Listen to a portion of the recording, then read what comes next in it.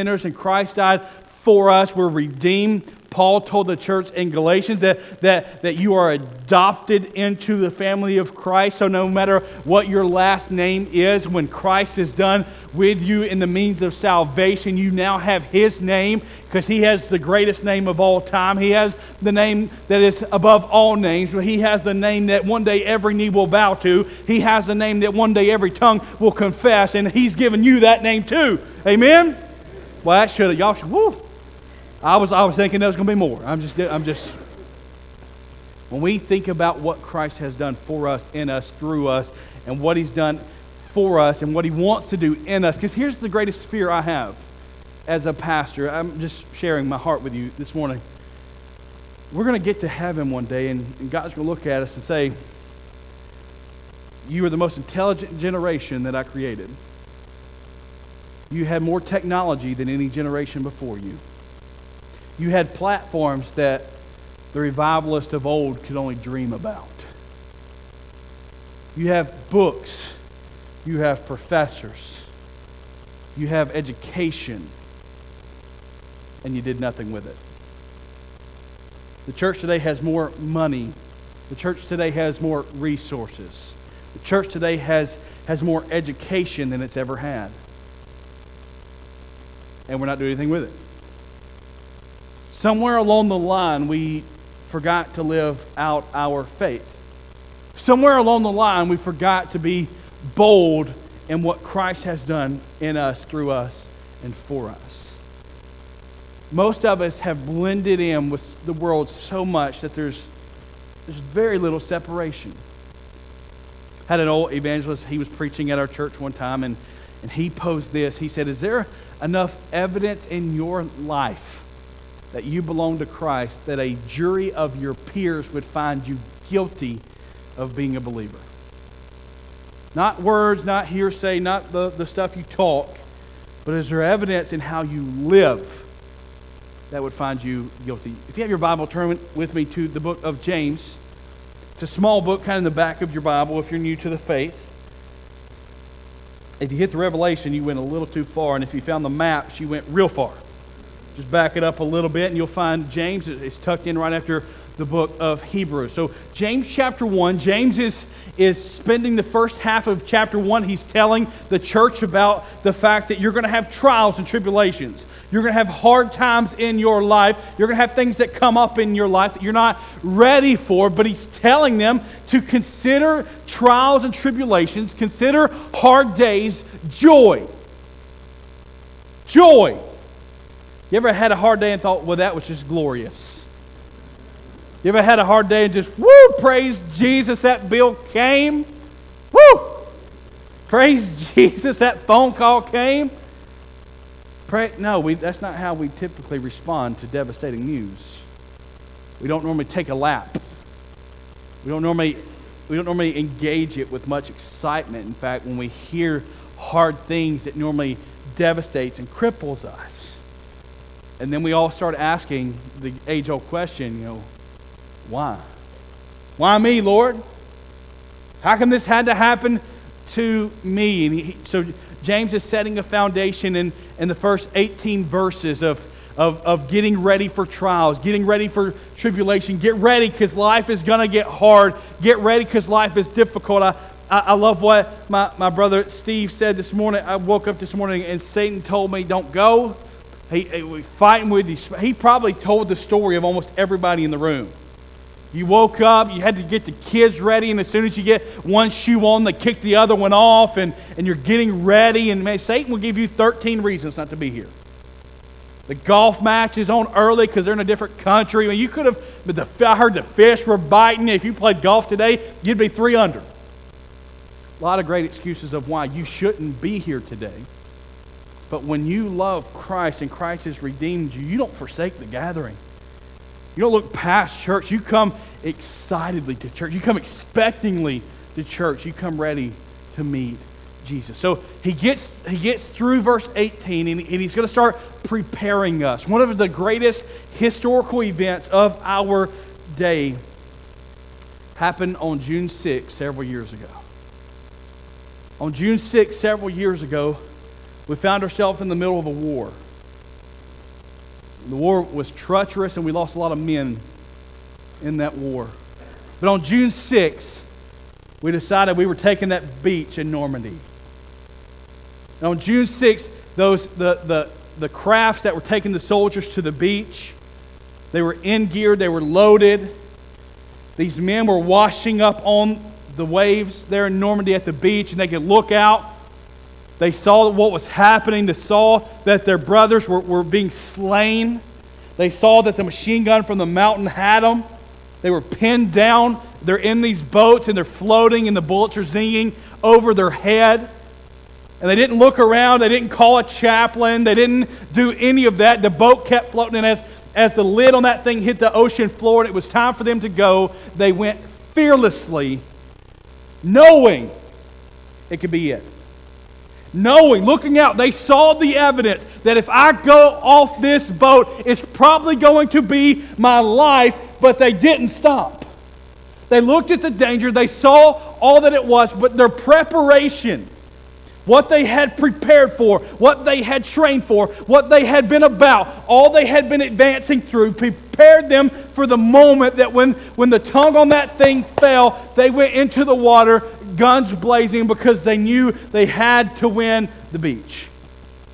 The Battle of Normandy was one of the greatest military advancements of our whole history, and it showed the bravery of those men that were willing to lay down their lives.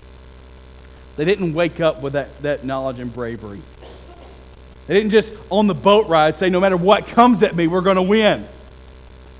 They were prepared so that when they looked and they saw devastation, it didn't faze them.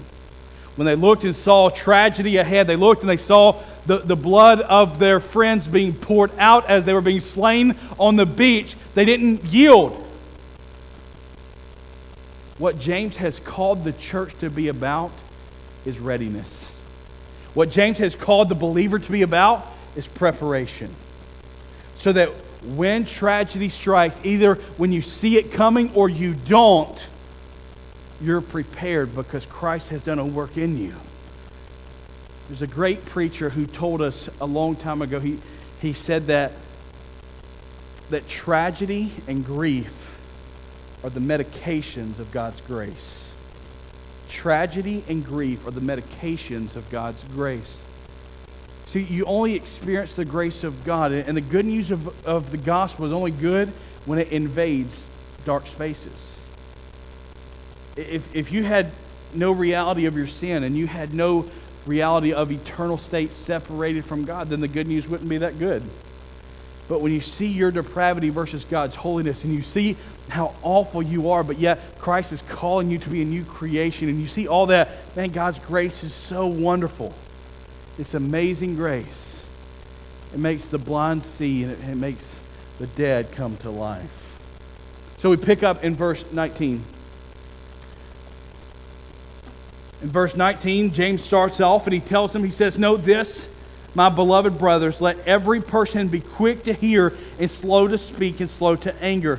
For anger of man does not produce the righteousness of God." He says, "Therefore put away all filthiness and all rampant wickedness and receive the meekness, the implanted word, which is able to save your souls. But be doers of the word and not hearers only, deceiving yourself. For if anyone is a hearer of the word and not a doer, he's like a man who looks intently at his natural face in the mirror, but he looks at himself and he goes away and he once forgets what he looks like. But the one who looks into the perfect law, the law of liberty, and preserves, being no hearer who forgets, but a doer who acts, he will be blessed in his doing. If anyone thinks he is religious and does not bridle his tongue, he deceives his heart. This person's religion is worthless. Religion that is pure and undefiled before God the Father.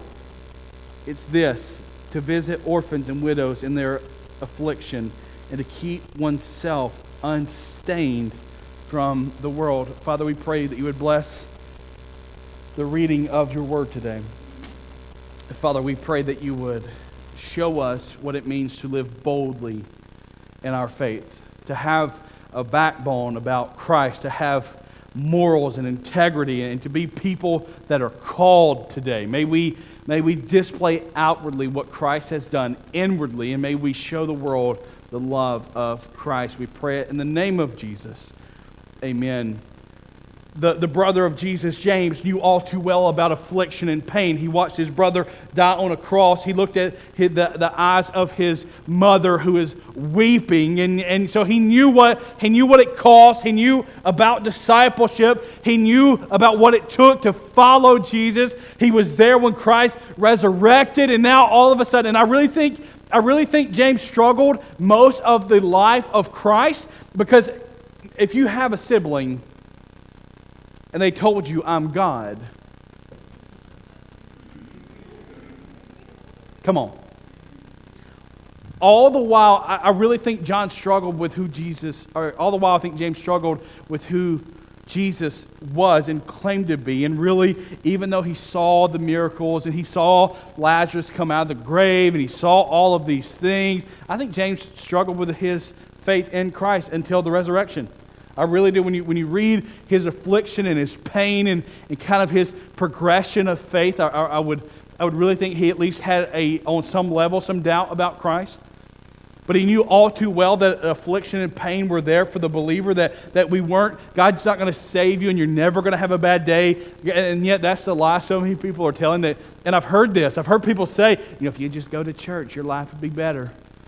I tell people, no, don't do that. No, you start coming, you get on fire for Jesus, you're under attack, my friend. You start doing something for the kingdom, you're Satan's target. Because as long as you're a pew sitter and you never apply anything we read about, you never apply anything you hear from a pulpit, you never intently, purposefully grow in the Lord, hey, Satan's hands off. You may have a bad day every now and then, but when you get purposeful about being bold in your faith, it's going to get difficult. Look at the disciples and the apostles. They all died. I'm going to show a line. They all died. We know being a believer may cost you your life, but there's nothing else worth dying over. The call for discipleship is great. James wants us to know that we're made for more as we live bold. We start by thinking bold Christianity infiltrates every part of our life. If you're going to be bold for Christ, this message of the gospel must infiltrate to every part of your life, not just Sunday. You can't be a Sunday Christian or this thing that we've created called nominal Christianity or marginal Christianity. You can't just come to church and think you're going to live this wonderful life for Christ. The call for discipleship is that you die daily. You die daily. Not you come to church on Sunday. The Bible didn't say that. It says you wake up every day and you die to yourself so that Christ may reign. You have to give of yourself. Salvation is submission to the authority of Christ. You can't somehow remain saved and still have control. It doesn't happen. It doesn't happen. It's impossible. You can't have two captains of the same boat. Because the one you feed the most will win. And if we let ourselves choose, we pick us every time. You picking up what I'm putting down? If you let yourself choose who gets to drive the boat, you'll pick you every time. That's why the Apostle Paul said, I must die daily so that Christ can be King. He uses this word. James comes up and he says, knowing this, my beloved brothers, let every person be quick to hear, slow to speak, and slow to anger. My granddaddy always told me, you've got two ears, one mouth, you should listen a lot more than you talk. And then God called me into ministry, and I was like, ha ha! Anyway. For the anger of a man does not produce the righteousness of God. He says, therefore put away the filthiness, the rampant wickedness, and receive the meekness implanted in the word. That word implanted comes from the Greek word emphutos. And I love that. This engraftedness, this word that gets in you and it's there forever. This idea that God's placed something in you, the Word of God, this meekness and this humbleness that only comes from the Spirit. You don't just wake up one morning and go, I'm humble. Like if you're telling people about your humbleness, you're probably not very humble. Right? That's kind of the opposite. This word emphutos is unique because what it's saying is that God's going to use His Word and He's going to implant it in you so that when you're there and you're having a gospel-centered conversation with somebody, you're going to quote a verse of Scripture you didn't even know you knew. You didn't even know you knew it. It just came up. Y'all ever had that happen? No, all right, well, y'all need to share your faith more. Now, I've been sitting there talking with folks, and I'll quote script. I'll quote the whole thing. I'll quote chapter, verse, and I'm like, and they're like, "You have a lot of." I'm like, I didn't know I had that verse memorized. I didn't even know. I didn't know that was in the inventory. This engrafted, this part where God's going to soak your life in Scripture, that doesn't happen through osmosis. Can I say that? That doesn't happen. Like if you take a nap on your Bible today at lunchtime, you're not going to wake up knowing more of the Bible than you did when you took a nap before. We don't accidentally grow in our faith. We don't accidentally grow in our knowledge of the Lord. We don't accidentally fall into a deeper relationship with Christ. That's not how this thing works. We get the meekness and we get the humbleness when we implant the Word of God into our souls. When you plant the Word of God into your souls, and I'm not talking about some Facebook meme, I'm talking about when you intentionally dig into the Word of God. You allow that Word to be a lamp unto your feet and a light unto your path. Do you know if you start a Bible reading regimen and you do it for 21 days, they say after 21 days, that thing you've started will become a habit and you will start doing it vicariously and naturally. That's for anything in life. So if you're like me and you're like, hey, we probably need to get this weight under control, 21 days. 21 days is all it would take, and you have a habit formed now. You've created muscle memory, and you're effective. If you would get up and read your Bible for 10 minutes for 21 days, it would become natural. It would be a habit. It would be something that you would do, and you begin to soak in that Scripture. It would be like a steak in which you've marinated. It is soaked in all of that in which God has intended for it, and you will start seeing you live out the gospel so much easier. You can't live out a gospel that you don't know. You can't get to somewhere you ain't got directions to. He says, bold Christianity must infiltrate every part of our life, not just Sundays. You can be a super Christian on Monday, but if you live like a pagan on Tuesday, you've done nothing. The people don't need to see you posting religious quotes on the weekend and hear you dog cuss in the break room on Monday. You're not doing anything to promote the gospel of Christ. In fact, you're living contrary to that. We must allow the Word of God to be everything in who we are. What James is going after and what he wants us to see is what Paul said in Galatians 2:20. He says, for I have been crucified with Christ, and it's no longer I who lives, but it's Christ that lives in me. And the life I now live in the flesh, I live by faith in the Son of God. I've been crucified with Christ. Everything about Jeff is gone. And this takes daily. This isn't something I did back in March of 2000, and it's still, I wake up every day battling the flesh. I wake up every day wanting to be God. I wake up every day desiring to be in control. That's why I love that the psalmist wrote, for the mercies of the Lord are renewable every morning, every day. God's mercy is new in my life. I love that I get to get up and surrender myself again. And I've even heard I get saved every morning. I heard a guy say that one time, and I said, well, you a fool. What do you mean you get saved every morning? I was doubting his wording. And he got saved one time, and that first time was good for all, but he said, I wake up every morning and renew my commitment before the Lord. Because I know if I don't go out to the Lord in charge, you got the reins, I'm following you. If I don't do that, then I'll try to, that I'll be in. And if I get in, what the Lord has been working on quick. The Scriptures to infiltrate every part.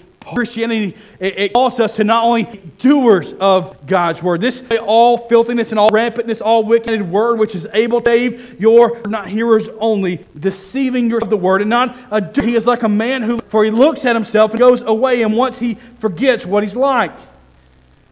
But the one who looks into the perfect law, the law of liberty, and preserves, being no hearer who forgets, but a doer who acts, he will be blessed in his doing. Bold Christianity not only hears the Word of God, but it does the Word of God. This is the separation for me when it comes to those who have been bought and redeemed and those who are faking. We got a lot of people in the church today that is going to be really scary when they get to heaven and God says, "Depart from me, I never knew you." We all like this idea of eternal security, and we all like this idea of being in glory forever, streets of gold, coffee with loved ones, but most of us will not let Jesus be our God. For some reason we think we're better. For some reason we think we're better equipped. We need to allow God to have complete control and submit to His authority. If you hear the Word and perceive what it says and you do not do it, it says you're a fool. You're a fool. You can't even hear and do what God says. In fact, He calls that empty religion. Empty religion. You may have a name on your attendance card.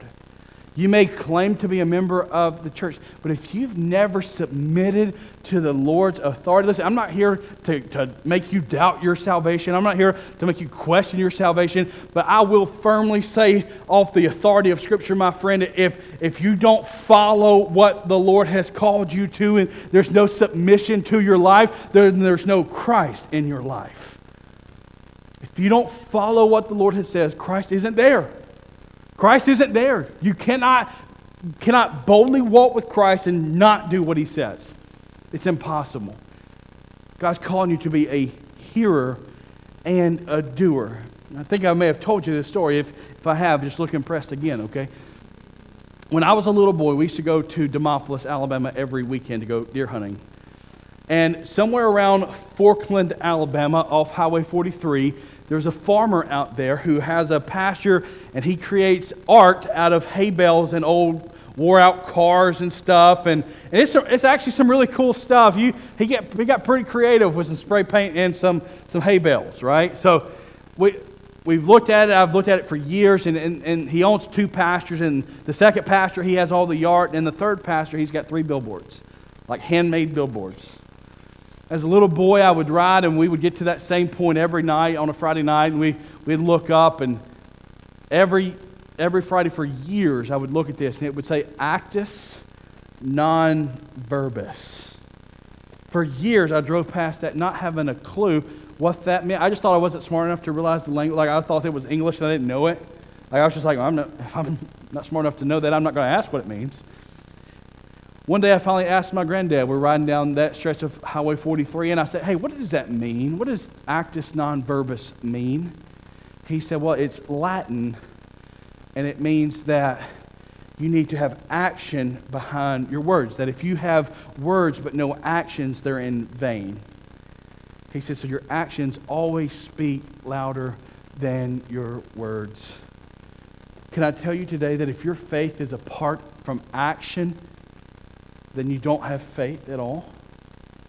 Like if there's nothing in you, that there's a part where you're going to start going and have intentionality about doing things for the kingdom. If you just speak the language of Christianese, but you never have action to what the Lord has done, then there's no work of Christ in you. There's no saving power of Jesus in your soul. God doesn't need you to be some super verbalist of His Word. He needs you to be a doer of His Word. And it's not because our actions will save us, because James is going to eventually get to the fact that you're not saved by works. But I will intend here that you are saved for works. That you're saved and God has intentionality about your salvation. God has equipped you for a certain purpose, and it's not holding a pew down. It's changing your world for the gospel. It's changing your neighborhood for the kingdom of Jesus.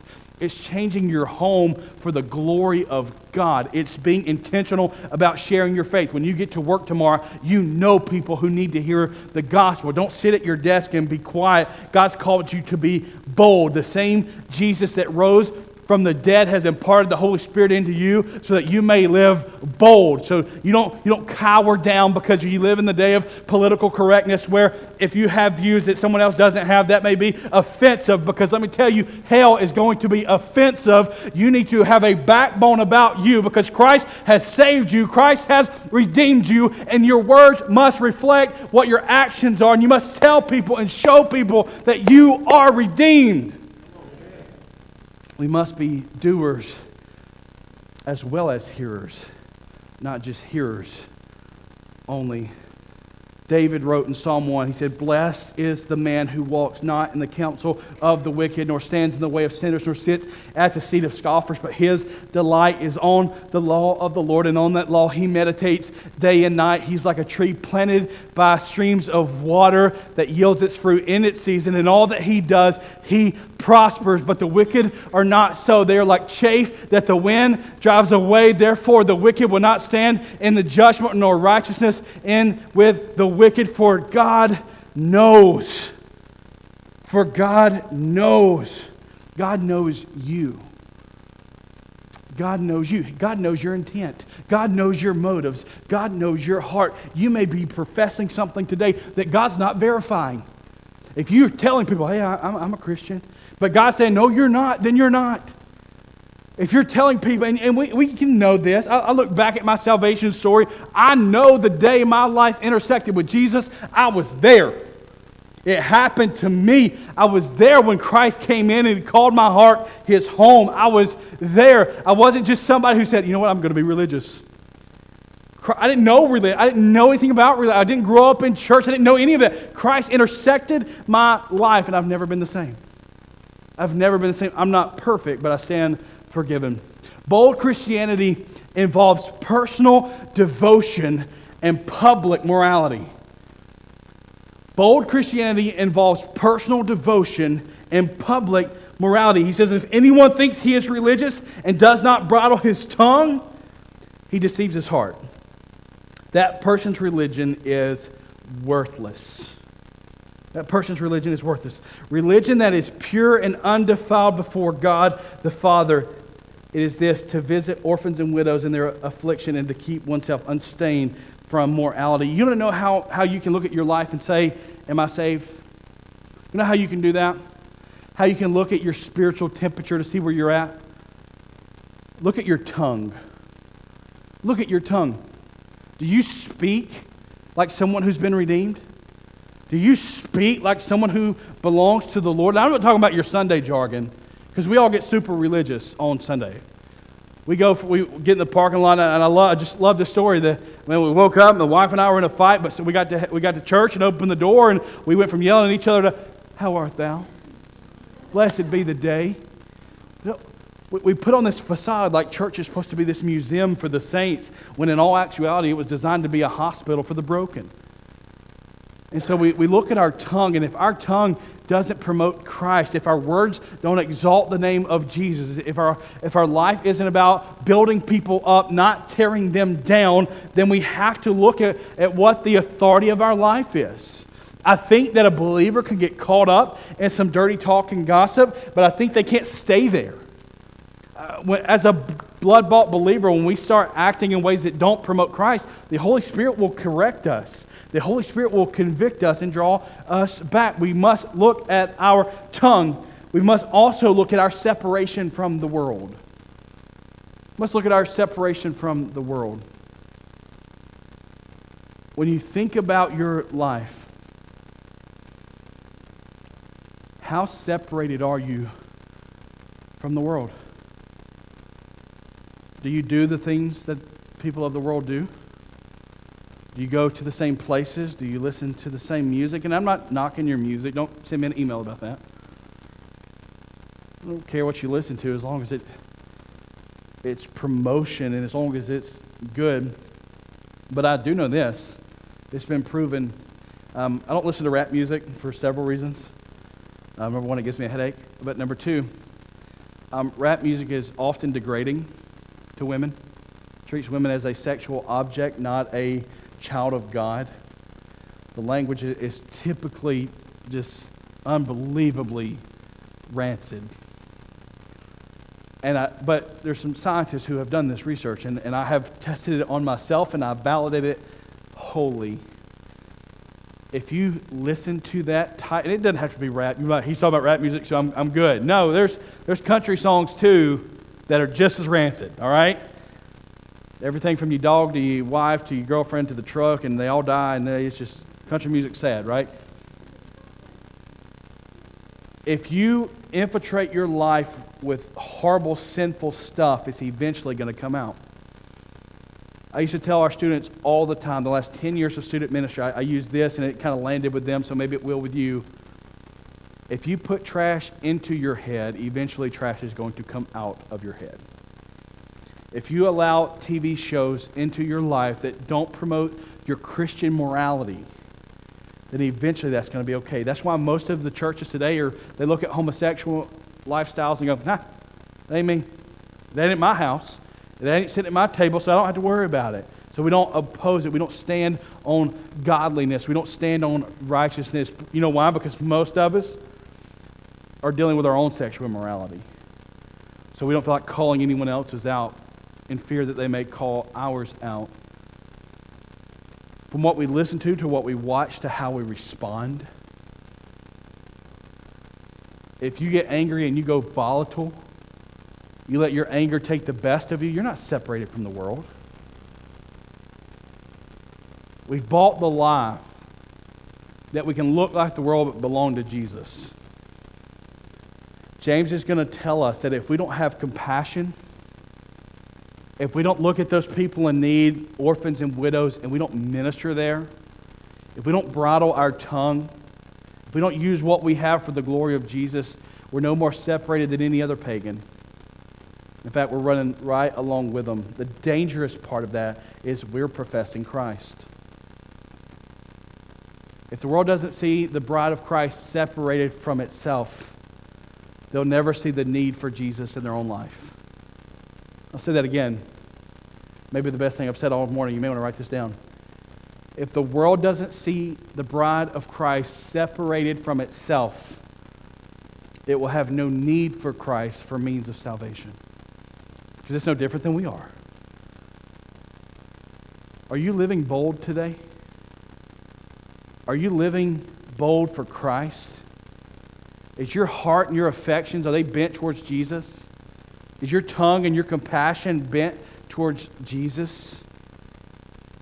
Are you being faithful with what God has placed for you to do? Do you have action today? Is there something in you that causes and stirs up in you to live out the gospel of Jesus? The church doesn't need any more pew sitters. We don't need any more pew sitters. We need gospel workers. We need disciple makers. We need people who look at the task before us. Because remember what Christ told of us. He says, the harvest is ready. The fields are white. He says, but the laborers, those who will go, those who will take the gospel to the next generation, those who will devote themselves to teaching Sunday school, those who will devote themselves for ministry, those who will take the message of Christ unapologetically, boldly to the nations. He says, the laborers are few. Where do you fall on that spectrum? Are you laboring for the Lord? Are you living bold for the Lord? Or have you bought the pill that says you can be content and do nothing and somebody else will do it? What's God doing in your heart? Let's pray. Father, thank you for James chapter 1 and the call for us to be hearers and doers of the Word of God. Lord, I pray over everyone under the sound of my voice this morning as they do inventory of their own heart and of their own life. Lord, I pray that if they look today and go, man, I'm not saved. I don't know what I've been doing. I've been flailing. I've been trying to do something, but not well. And I've been lazy, and I've allowed this contentment to come over me. Lord, that you will break the chains of that. Lord, that you will bring them to salvation, or you will encourage them to repent of their laziness, and that they will walk with you with intentionality and with the boldness that you've called us to. Father, may we be hearers and doers of your word. May our tongues be bridled, but may they speak highly and exalting the name of Christ, and may we have compassion for our world. Lord, we're going to give you this invitation and ask you to do whatever it is you're desiring to do. For those who need to come be saved, give them the boldness to do that. For those who want to join our church, allow them to come. For those who want to surrender to ministry or to come pray over things, God, may they come fully today. For it's in the name and power of Jesus that we pray.